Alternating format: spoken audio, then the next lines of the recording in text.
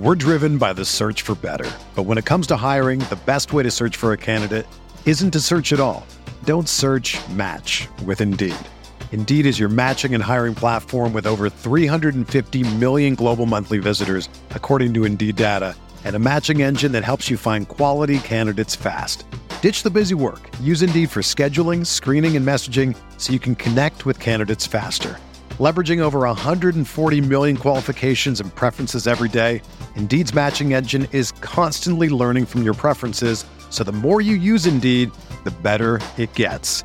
Join more than 3.5 million businesses worldwide that use Indeed to hire great talent fast. And listeners of this show will get a $75 sponsored job credit to get your jobs more visibility at Indeed.com/Blue Wire. Just go to Indeed.com/Blue Wire right now and support our show by saying that you heard about Indeed on this podcast. That's Indeed.com/Blue Wire. Terms and conditions apply. Need to hire? You need Indeed. What do you think about the Laker team now? You follow the box scores of the games every day? Just the Lakers. You're kidding. That is really a compliment. I was pleased to see you smile at the top of our show because once the game starts, you have a game face. You don't smile much out there.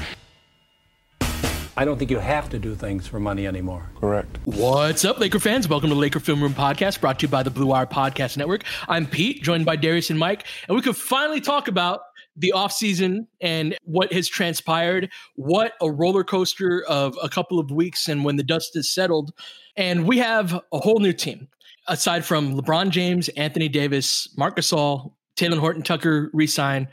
After that, there's a whole bunch of roster turnover. And zooming out, and rather than breaking down each player's individual games, which is not possible at the moment, which I'll get into in a bit, but in zooming out and what do these guys kind of have in common and what is the conception or what is the conceptualization of this roster? Darius, I see a team that we've turned the dial significantly more toward offense now and away from defense, right? We've gotten better on the offensive end. We've gotten worse on the defensive end. How that shakes down, if we've gotten a greater degree better on offense than we have gotten worse on defense, all of that remains to be seen and is an evaluation of all of these very new parts that anybody who tells you how this is going to look exactly is lying to you, right? There's too much new about this. And that's part of what's so remarkable about it. But when I do zoom out, there are a couple of things that stand out like, oh, we're going to be more of this kind of team. And that turn of the dial toward offense is the first thing that stands out to me. A couple of pods ago, I had made the case for something like this. Right? This idea of, hey, if you've got a baseline level of size and athleticism and competitiveness and want sort of like on the defensive end, then what happens if you skew more towards getting offensive players? Right? And little did I know that they would go this far in that direction. Because I'm not actually sure if the Lakers have that baseline level of versatility and size and defensive want. I actually don't know it. How far is this turn in that direction? Yeah. How severe is it in your mind of a change from a defensive squad to an offensive one? It's pretty far. Yeah. I mean, it just is like, so I will say this, that LeBron James, Anthony Davis, Marc Gasol, Dwight Howard, right? To a certain extent, Trevor Ariza, and even Kent Bazemore on a certain level, right? Those are all dudes that I think take pride in defense or who over the course of their careers at one point or another have made their bones as I can be this level defensive guy. And if you were watching the video of recording right now, you would see that my hand was up high. And that's maybe half the rotation right now, right? But it's not the entire rotation. And Mike, there is a certain amount of shift that has happened as we're acknowledging now. And I'm wondering from your perspective, like, Is that encouraging to you that they're moving in this direction, or just what are your general thoughts about this shift? Like, do you even agree that this was sort of prioritized offensively because maybe you don't see it the same way that we just laid it out right now? We'll never know for sure, other than however Rob Pelinka answers that question as to if it was a matter of, okay, this is a specific area that I either need to or want to address versus the players that were available, like the best players, just sort of period, this year happened to skew more towards offense for what the salary that was available to be given out could find. And I would argue that there are probably more players in the league who lean more towards offense than defense.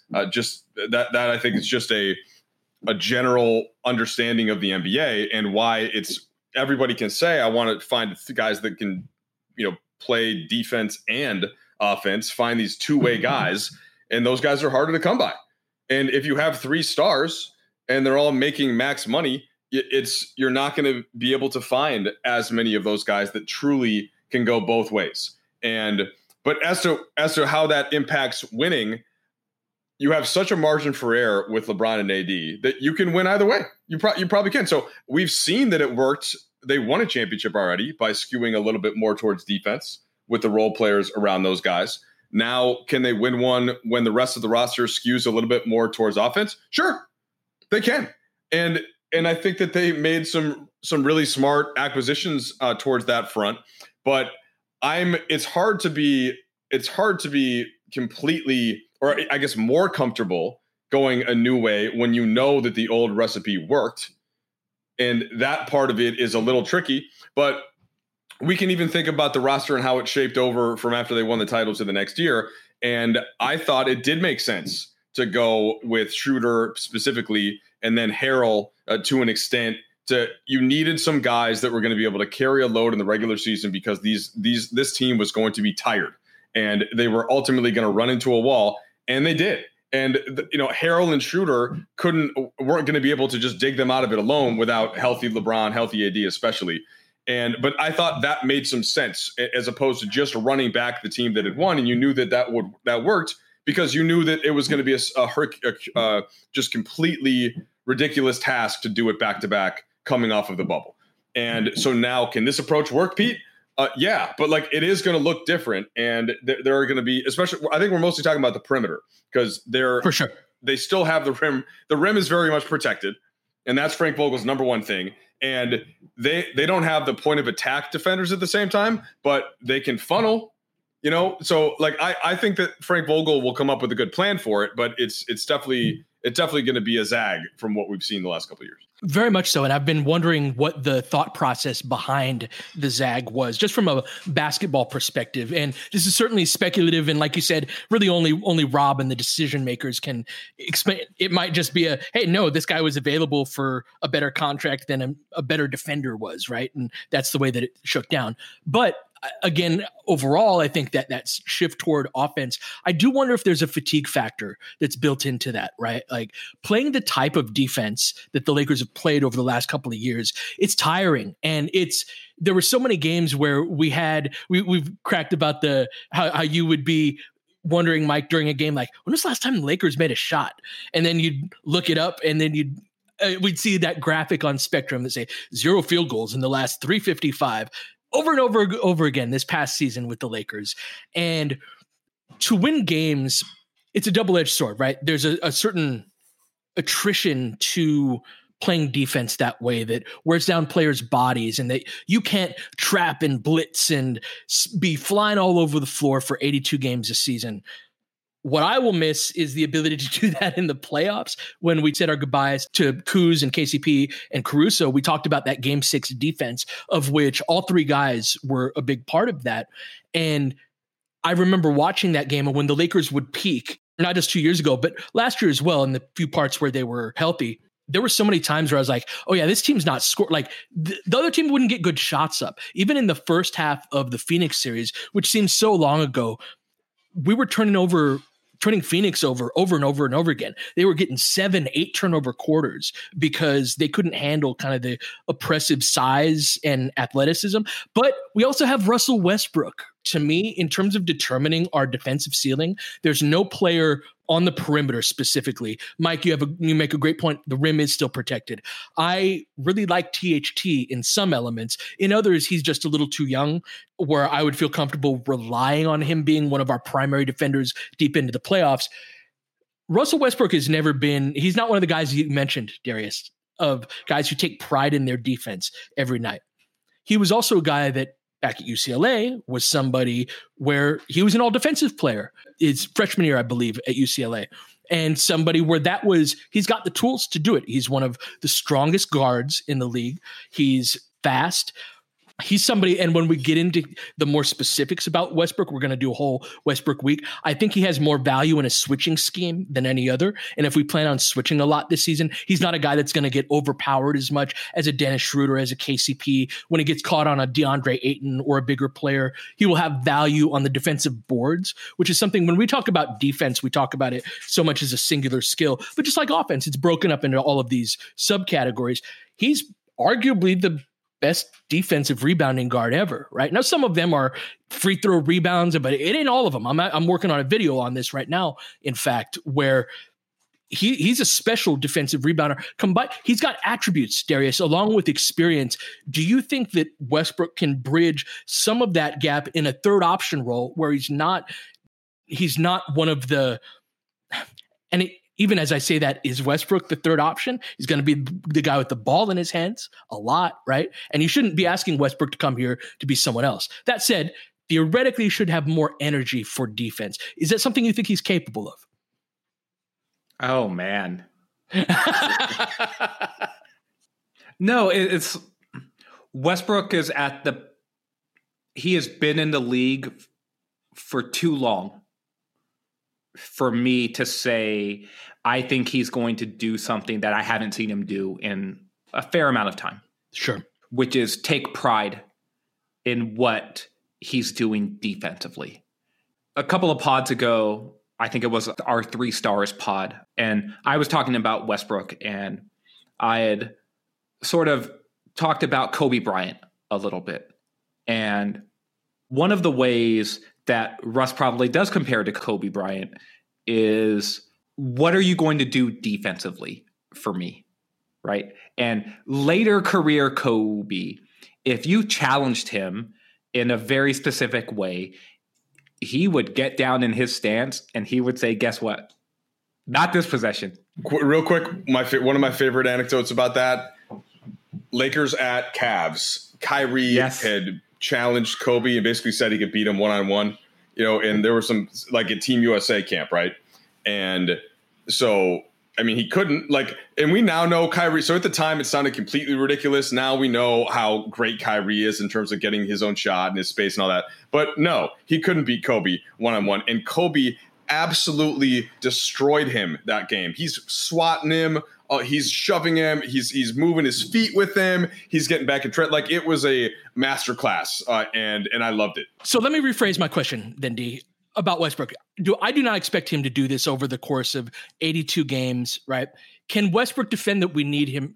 Can Westbrook defend to the level that we need him to in a playoff series? A lot of the questions around Westbrook's fit is around his shooting, right? We don't really look at it on the defensive end. Can he be the type of guy on that end, though, that we need him to be in those bigger moments, knowing that in the regular season, he's going to lose shooters off the ball? Again, I have my whole Westbrook on defense theories, but I'd love to hear your thoughts of, can he be the caliber of guy that we need him to be? I hope.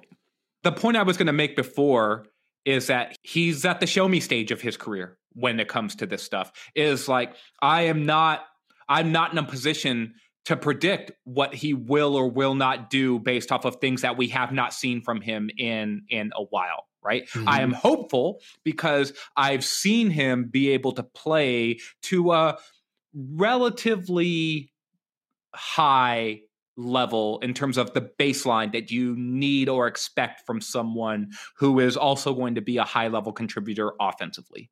Right. And Westbrook can be an engaged and steady enough defender on the ball that I think his issues can be mitigated there, right? He is still a very physical player. He still has a fair amount of size, and there is a certain amount of do not test me on this end because like I've got some dog in me when you come right at me, right? To me, where things can get trickier for Russ defensively is on all the off-ball stuff. And is he making his right rotations? Is he making them without gambling? Is he making them on time? Is he where he needs to be and where he's supposed to be when he's supposed to be there? And is he there over and over and over again consistently? Because team defense is about togetherness. And there is no improvisation that is going to necessarily be acceptable defensively, right? Like color outside the lines offensively, right? Like, oh, you want to get creative on offense? That's sort of where the improvisation can be beneficial, right? Like you heard Mike Budenholzer talk a lot about let's be random offensively because the Bucks could be a little bit too scripted and a little bit too predictable, and that randomness breaks up the flow of the game in a way that allows you to impact the opposing defense. But you don't want to be random defensively. You need to be locked in and you need to be where you're supposed to be. And that's where my concerns lie more with Russ. It's that, all right, are you going to gamble there? Are you going to shoot the passing lane when you're not supposed to? Are you going to hunt and go for a steal when it's like, no, I need you navigating 2 on the weak side there. I don't need you creeping into the lane trying to get a backside steal because now the guy in the corner is open and the Lakers just gave up a corner 3. Like there's a certain amount of like, nah, man, like I need you to do your job here and not what you think is your job, but what your job actually is. And Russ is tricky like that. And so that's where my concerns are with him. You know, one way the optimistic way to think about it, because I do agree with Darius in that we probably would have seen more of it if it were over the course of his last several stops, if this were going to be a hallmark of the way that he plays. But the optimistic point is now he's with LeBron, and LeBron is one of the few guys that he can really look up to. And this is a guy that's won. This is a guy that I came here for a purpose with LeBron, whereas in the past, like whether it was the Washington deal or the Houston deal, those two things happened for a couple of different reasons, right? Like the whole Paul George thing, and then George goes to the Clippers. We saw a report that way. How about Russ and talking to Kawhi? But so then that was one of the few places where he could actually go to play with Harden. But here now he is, this seems like something where he and LeBron and AD sat down, again, as reported, and discussed some of this stuff. And if he's in the film room and they're watching how things work out the first couple of times that they play in the preseason, then shouldn't there be some elements where Frank Vogel and LeBron are going to just point out some of the things that maybe wasn't happening to the same extent in Washington or in Houston? Part of the point, because they needed Russ to do so much more on offense, that maybe he either didn't have as much energy on defense or as much focus, or that you could do it, but he's in his own mind like, okay, yeah, that's great, but I gotta get the rebound, I gotta get our set going, I gotta get the bigs fed, I like all of the stuff, all of the burden that he had to carry in those last spots. And so again, there's a flip side argument to this too, in that, okay, well, you did have Harden, he was doing a lot of that, and so you should have had more. So like I still need to see it, kind of like Darius had alluded to earlier, but is the talent there for it, at least to an extent, and at least to the degree that he's going to have to do it because they don't have another guard necessarily on defense that's just going to step in and do that better or do it more or do it to the point where he's going to be on the bench. So I am a little bit of a let's wait and see how LeBron and Frank Vogel kind of plan this all out, and to what extent, and AD too, right? AD on the defensive side, and how all of that plays out. So much of whether or not Russ works, the individual elements, whether it's his defense, whether it's his offensive fit, as a cutter, as a screener, as maybe a short roll 4-on-3 guy in ball screens for LeBron when teams trap LeBron. All of these roles that are different. Like, you don't bring in Russell Westbrook to be somebody else, right? Or at least by and large, but he's going to have to make adjustments. And a lot of those adjustments come down to his mentality. The fact that he, according to reports, stepped in to the trade negotiations and said, hey, I want to be traded to the Lakers. That says something on some level of a want. Now, it's easy in meetings, and it's easy. The reports like, he met with LeBron and they discussed it, and that, let's put egos aside and go for a title. That's easy to say in an off-season meeting over dinner where everybody's relaxed. It's much harder when you face adversity. And what do you revert to?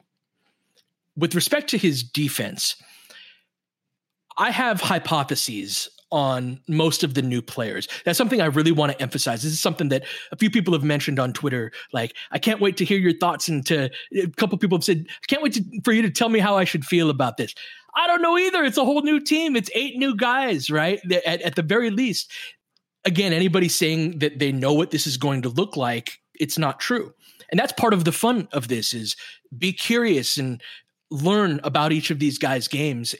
So yeah, I don't know how all of this is going to fit together. And that's part of the fun of this, is that it's kind of a treasure hunt of learning each of these guys' games and, oh, he's good at this, but he's not as good at that. And these circumstances fit him. This is something I really want to emphasize is with all players, but especially the role players, which we'll talk about in the second half, is circumstances are everything. A guy is a good player in some circumstances and is going to kill you. And you're going to be like, we can't have him on the court right now in others. My hypothesis with Russ, and this is going to be an exploration of tape that I reserve the right to change significantly on this. My hypothesis on Russ is that his biggest weakness is not something that is correctable because he's with LeBron, because he's with the Lakers and wants to win a title. On the defensive end, is he has a tendency to lose shooters. He has a tendency to, when guys relocate, he's so interested in getting the defensive rebound, which has a great deal of value, that he is very much an interior player defensively off of the ball. And one of the reasons I think that a switching defense is particularly suited to him and not something that he could really ever play before with the bigs that he's been with on other teams. Now, mind you, Houston is the exception, but they were the exact opposite. We talk about how the Lakers were bigger, stronger, faster. Houston was a micro ball team in which Russ was kind of their 5, right? Anyhow, in a true switching defense where you have bigs who can switch onto smalls on the perimeter, he can be one of the smalls that switches onto a big. And it minimizes how often he has to be in those off-ball circumstances where he is more prone to getting beat. He is prone to getting back cut, to losing a guy. So it's almost like a 3-4 pass rusher in the NFL that comes in on third down. I don't know. Is this still a thing? Mike, you watch more football than I do these days. Do they still have third down pass rushers? Of course. Yes, indeed. Yes. Darius can give us a player from the 80s if you want that did that well. We'll do a Charles Haley, right? I was a 49er fan growing up. So Charles Haley actually was every down. Kevin Green, right?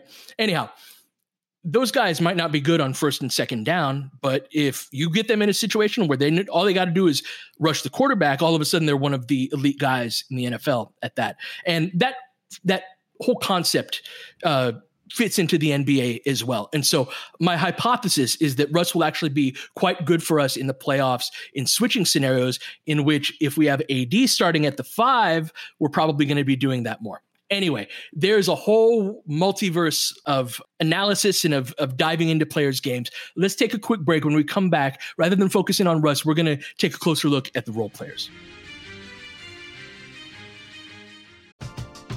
We're driven by the search for better. But when it comes to hiring, the best way to search for a candidate isn't to search at all.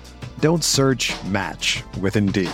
Indeed is your matching and hiring platform with over 350 million global monthly visitors, according to Indeed data, and a matching engine that helps you find quality candidates fast. Ditch the busy work. Use Indeed for scheduling, screening, and messaging so you can connect with candidates faster. Leveraging over 140 million qualifications and preferences every day, Indeed's matching engine is constantly learning from your preferences, so the more you use Indeed, the better it gets. Join more than 3.5 million businesses worldwide that use Indeed to hire great talent fast. And listeners of this show will get a $75 sponsored job credit to get your jobs more visibility at Indeed.com/Blue Wire. Just go to Indeed.com/Blue Wire right now and support our show by saying that you heard about Indeed on this podcast. That's Indeed.com/Blue Wire. Terms and conditions apply. Need to hire? You need Indeed. With everyone fighting for attention, how can your business stand out and connect with customers? Easy, with Constant Contact. Constant Contact's award-winning marketplace platform has helped millions of small businesses stand out, stay top of mind, and see big results fast. It's okay if you don't know much about marketing. Constant Contact's writing assistant tools and automation features help you craft messaging and say the right things at the right time. I used this to help write and send my email newsletters, and you should too. So get going and start growing your business today with a free trial at ConstantContact.com. Just go to ConstantContact.com right now. Constant Contact, helping the small stand tall. ConstantContact.com.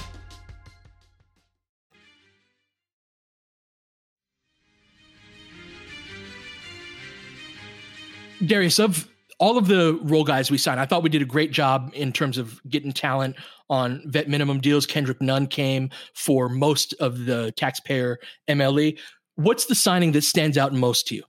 Probably Malik Monk. Not only because the Lakers had been skewing older with a lot of their signings, but because, remember, Monk was brought in before Nunn, at least in terms of the news, the way that the news was broken.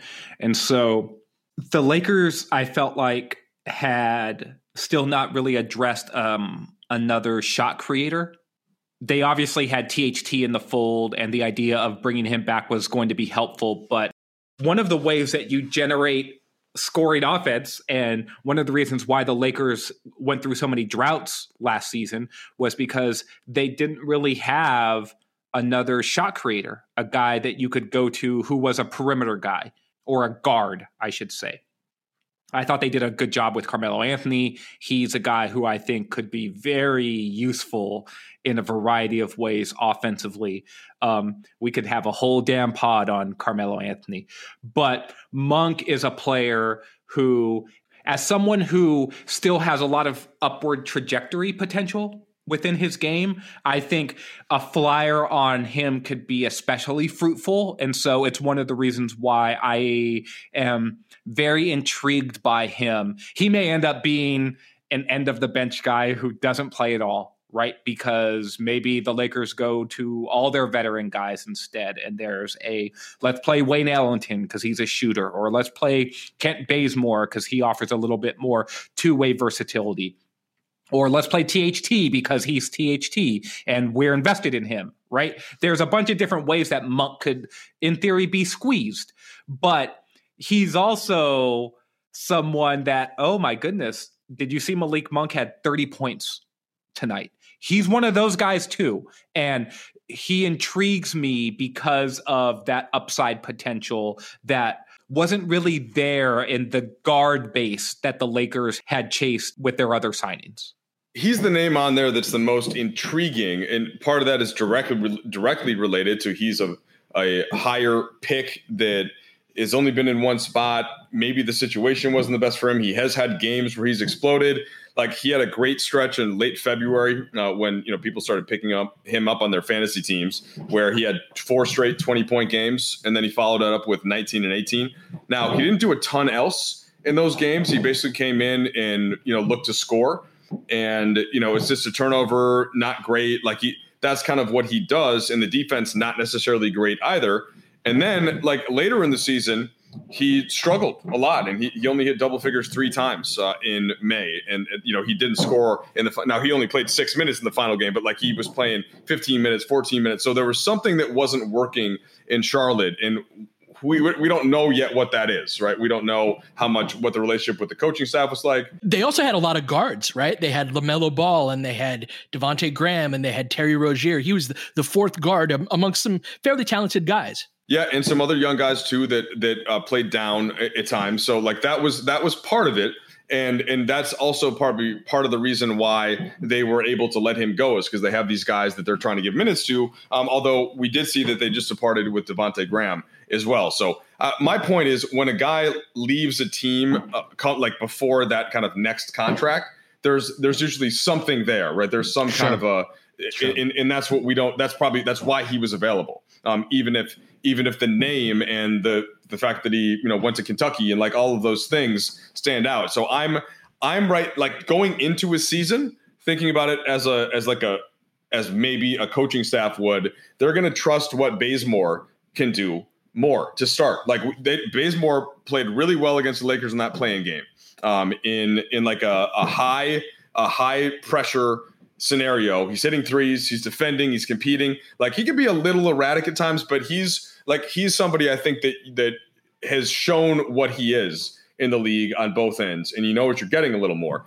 And Ellington, same thing. So Ellington, that you're going to be able to have a whole package for him and coming off of screens, and he's going to shoot above the break threes well. He's got all kinds of different ways to get a shot off. And hit him at a high volume. So like that's something and those are two guys right there. Monk, though, Monk, I think over the course of the first couple of months of the season will have some moments like you mentioned. And what I'm really curious to see is by the end of the season, has one of those guys emerged to a greater extent than what we now know? And Monk maybe has the best chance to do that based on the unknown. But right now, like he's slightly lower on the depth chart, I would say, based on what we've seen all told from the past couple of NBA seasons. Really quickly on Monk, Mike, in terms of his late season sort of regression, is he did suffer a bad ankle sprain and he missed almost a month of, like, it was early April. He suffered an ankle sprain and then he didn't come back until like the end of that month. A whole month. No, yeah, you missed a whole month. Yeah, the April 1st to May 1st. Yeah, so coming back from that and then in that last push of the season in order to try to regain and recapture that early season success, I think that probably attributed to some of that not finding his way back to that is never being able to really recapture that rhythm. And he came back at the same time that LaMelo came back as well. And so a lot of moving parts there. And I just think that he didn't get it back for whatever reason, but that was clearly a part of that, in my opinion. Well, and he's exactly the kind of high upside guy that it's nice to have, right? A guy that in his early 20s on a vet minimum contract, that Malik Monk can really shoot the ball. He shoots he shoots difficult threes. That's been one of the things, again, we signed so many guys that my brain exploded for a little while. And I was like, where do I even start in terms of watching tape? And so in terms of our shooters, I'm pretty familiar with Kendrick Nunn on his handoffs and his spot up threes to a bit, because Miami runs a lot of those handoffs. And Malik Monk's threes, I'm fairly well versed in at this point. I need to watch more Bazemore. I need to watch more Ariza. There's all these elements that, again, it's going to take all summer to really get into all of it. But one thing that stands out with Monk is he is able to hit shots on the move. He's able to hit sidestep threes, right? Like shot fake, rip through, step to the right, knock it down. He's got good range. He's a caliber of shooter that is similar to like a Ben McLemore type of caliber shooter. Now, obviously, McLemore came with other issues. He's a much better ball handler. That's another part about Monk that I've really liked, is that he can handle the ball quite a bit. He's not going to be a threat around the basket, finishing around the rim, although he's capable of. We really got beat a lot on top locks, right? When a shooter is standing in the corner, somebody goes to set a down screen for them, the defender doesn't let you actually use the screen. He's capable of back cutting and is a good athlete. He's a lob threat. He's somebody that if he's got a runway, if there's any congestion, he's not going to be that threat. But if he's got a runway because somebody overplayed, you're going to see some highlights out of him if he gets some run. But like Mike said, he's probably not high on the depth chart to start out with. And that speaks to the depth of this roster. That's something that, remember the first day we signed more of the old guys, it was Ariza and Bazemore and Dwight. And it was like, are we going to be able to get through an 82-game season with all these dudes over 30? The second day it's Nunn and Monk, and kind of balances that out. But that's a strength, Mike, right? We've got 12 guys that can give you contributions throughout the course of the season. So this is a yes and no. Okay. This is a Darius yes and no. And it's a strength in in terms of depth if guys go down and as you're figuring stuff out.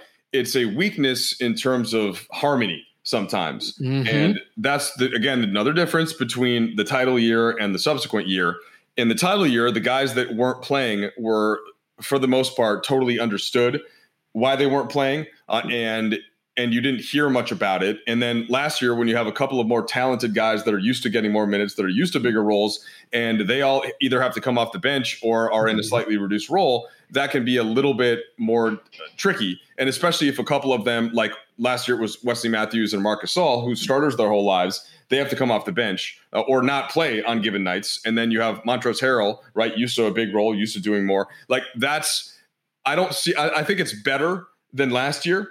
In that sense, because you're not having, the expectations of guys coming in are not Wesley Matthews had started 77 games for Milwaukee the year before, and Marc Gasol was a career. So like, it's not exactly the same, but it's part of that whole. Is it a strength that Vogel can go to multiple different lineups, or is it harder because you never are quite sure what the right one is?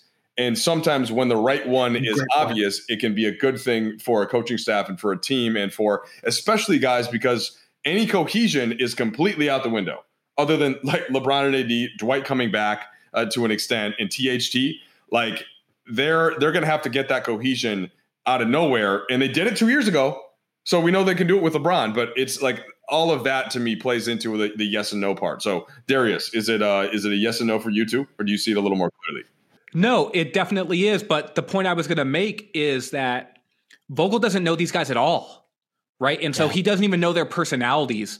And part of the issue, I think, with last season's team is that there wasn't a lot of togetherness time because of all of the COVID protocols. And the condensed offseason combined with the amount of turnover that a championship team had, right? And the importing of new players who you expected to play big roles, right? It all sort of contributed to the fact that when it was time to make the harder decisions on who should and should not play, it was, okay, well, sorry, guys, you're out of the rotation. And then suddenly guys just started getting hurt. And the idea was like, okay, well, now you have to play. So it doesn't really matter. And now, okay, well, this guy's back. And so, well, what happens to you now? Well, you're out of the rotation again. And so keeping that harmony was even harder last season. And it's complicated by not knowing a lot of the guys and having upwards of 6 or 7 or 8 new players who all could play, who could all be a part of a rotation, learning them, learning their personalities, learning how to communicate with them, learning like how they're even going to fit together in terms of building out capable lineups. All of that stuff just takes time. And for a team that's going to be expected to win and win right away and be a contending team right away, I wonder how much time are they going to have to put in beforehand? Like one of those like Vegas training camps that's players only would be super useful for this type of group, Pete. Yes, absolutely. And because it's not only going to take time, it's going to take sacrifice. Most of these guys that we've acquired are used to getting 10 shots a game, somewhere, give or take a couple on either end. And it's impossible for 10, 11, 12 guys to get that many attempts per game. And so there may be guys in the rotation getting minutes, right? Not sitting at the end of the bench, which I'm so glad Mike brought this up, that this isn't just a great, hey, we've got 12 great. Jerry Tarkanian, the old coach from UNLV, won multiple national titles with them. He would always say, to be a great basketball team, great basketball team, you need 8 guys who can play and 4 guys who cheer like hell. And that's something that's always stuck with me, and I think speaks to Mike's point about those guys 9 through 12. Your role on the team is very in and out. You can come in as a result of an injury and play very well. We saw this with Wes Matthews, for example. Out of the rotation, comes in, plays very well. We get a little bit healthier, out of the rotation again. And if you're 25, 26-year-old Kendrick Nunn or 23-year-old Malik Monk, and you're really just playing here on a 1-year deal, right? That that could be complicated. That could be something where, well, who signs me to my next contract? If you're Carmelo Anthony, who's used to getting shot, go ahead. No, Mike. Pete, I was just going to bring Melo up, right? Like, so Melo played every night last year in Portland, and he often scored in double figures, and he often hit, multiple threes. But like, are there nights when you'd rather have somebody else play backup 4?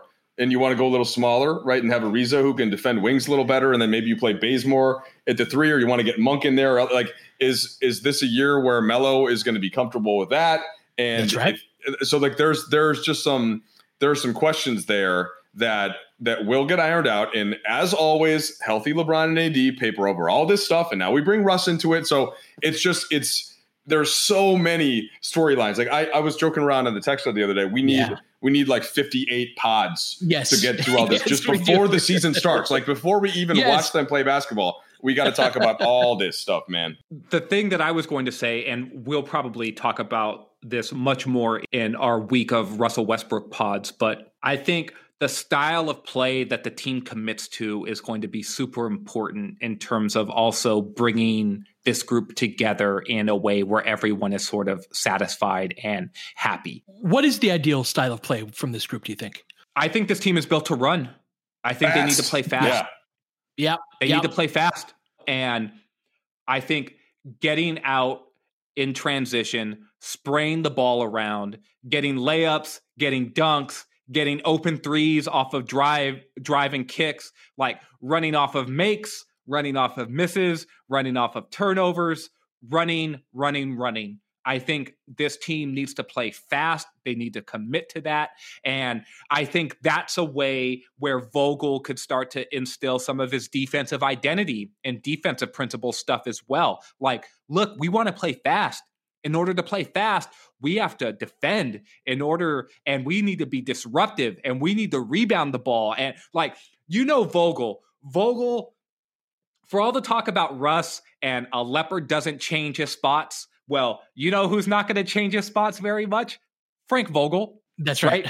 Who is coached probably the same damn way his entire career, coming up under Rick Pitino and Jim O'Brien, and we're going to play defense, and everything is going to be focused off of that first, right? We're going to protect the rim, we're going to rebound the ball, and then after that, we're going to bludgeon you. Well, the Lakers championship team, they weren't a league leader in pace, but they were one of the best and high volume transition teams that you were going to find. And our transition game persisted throughout all the way through the finals in ways that teams that, like you said, we weren't a high pace team, but a lot of the higher pace teams, they're not as effective while running like that. And pace is a misnomer sometimes. Like if you ever say that to Frank Vogel, and I made the mistake of doing it, like the first year, like, well, yeah, but you guys are pretty lower in pace. And you'd be like, no. Like a lot of times all that means is the teams that try to chuck a ball like early in the shot clock and then like it doesn't make you fast just because you try to increase possessions, right? So pace, and that's why, and you guys, of course, know this, and Darius just brought up the actual point that fast break, like that's really the hallmark of what we should think about pace for, not just getting as many shots up as you can, and then also not being able to defend, which means that teams can score on you earlier in the clock, or not playing transition defense yourself, like the Washington Wizards I always think of 2 years ago, when it's like, whoa, they're scoring a million points, but oh wait, they gave up 140, so they're fast pace. Anyway, that my little tangent there. Sorry. There is pace and there is tempo, right? I want the Lakers to play with tempo, right? I don't care if they don't get a shot up in this isn't the 7 seconds or less Suns, right? What I want though is play with. Rob Pelinka has used the word like thrust in the past. Right. And there is a certain amount of downhill action that you want from the Lakers when they're playing their best. And I bet if you asked Frank Vogel what Lakers basketball is, he will tell you it's getting a defensive stop and then turning around and pushing the ball up the court and getting some action right at the front of the rim. Like that's what it looks like to him. It is being disruptive defensively, either getting a steal or a block or a defensive rebound, and then going back the other way and being opportunistic in the open court and scoring. right? And you don't have to do that fast, but there's a certain amount of verve that I think the Lakers need to play with. And they are built to do that with LeBron, with Russell Westbrook, with Anthony Davis, I would argue with Dwight Howard, right? There is some force that they have the ability to play with. And I think that that's going to have to be the calling card of this team. And if you can play that way, when you get downhill, you can start to spray the ball around and kick it out to Melo for an open corner three, or Wayne Ellington trailing above the break, or Kent Bazemore, right, running weak side, or Ariza, or THT, and on and on and on it goes.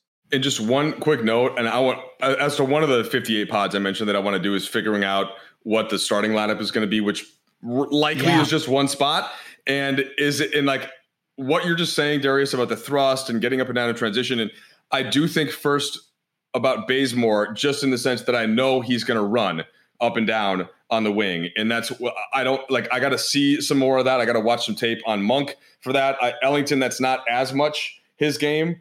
So like that part of it in essentially filling in for what KCP did, which was so valuable there. Like I think Bazemore has the best shot at that, and he might fit in. Also, he doesn't care if all he does is shoot corner threes and sprints up and down and plays defense. He's totally fine with it, totally happy. So that's my early thought, but there's a lot to be broken down about how that actually plays out.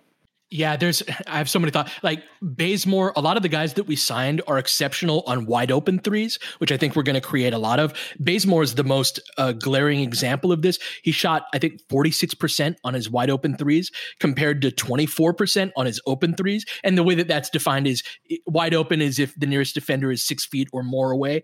Open is considered 4 to 6 feet. Anyhow, we got a lot of guys who, when they're wide open and get their feet set, are really good on those types of shots.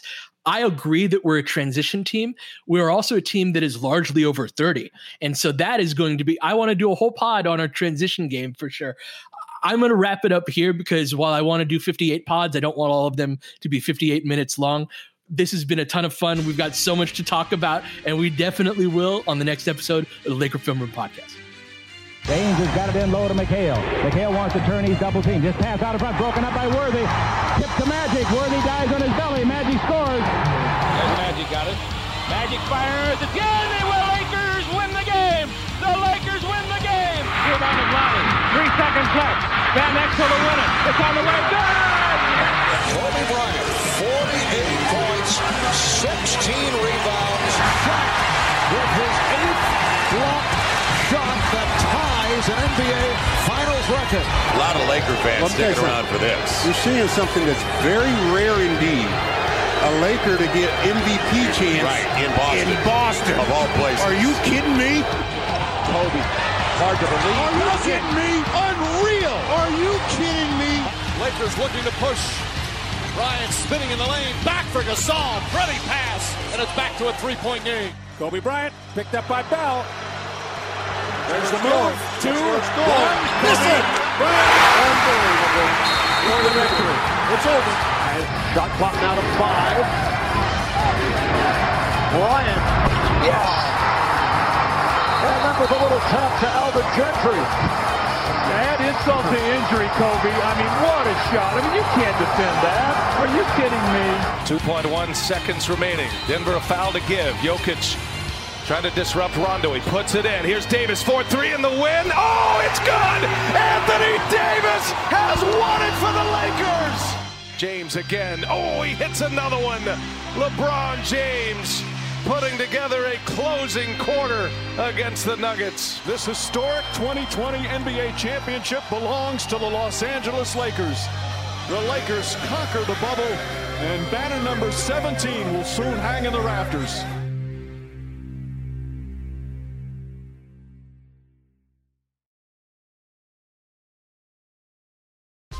Whether you're a world-class athlete or a podcaster like me, we all understand the importance of mental and physical well-being and proper recovery for top-notch performance.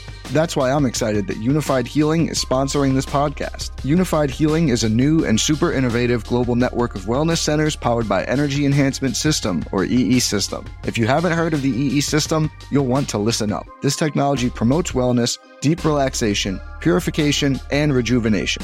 In hundreds of locations across the globe, access to a center is easy and affordable. Interested in experiencing the EE System technology for yourself? Go to unifiedhealing.com/bluewire to learn more and find a center near you. That's unifydhealing.com/bluewire. No material or testimonials on the Unified Healing website are intended to be viewed as medical advice or a substitute for professional medical advice, diagnosis, or treatment. Always seek the advice of your physician or other qualified healthcare provider with any questions you may have regarding a medical condition or treatment and before undertaking a new healthcare regimen, including EE System.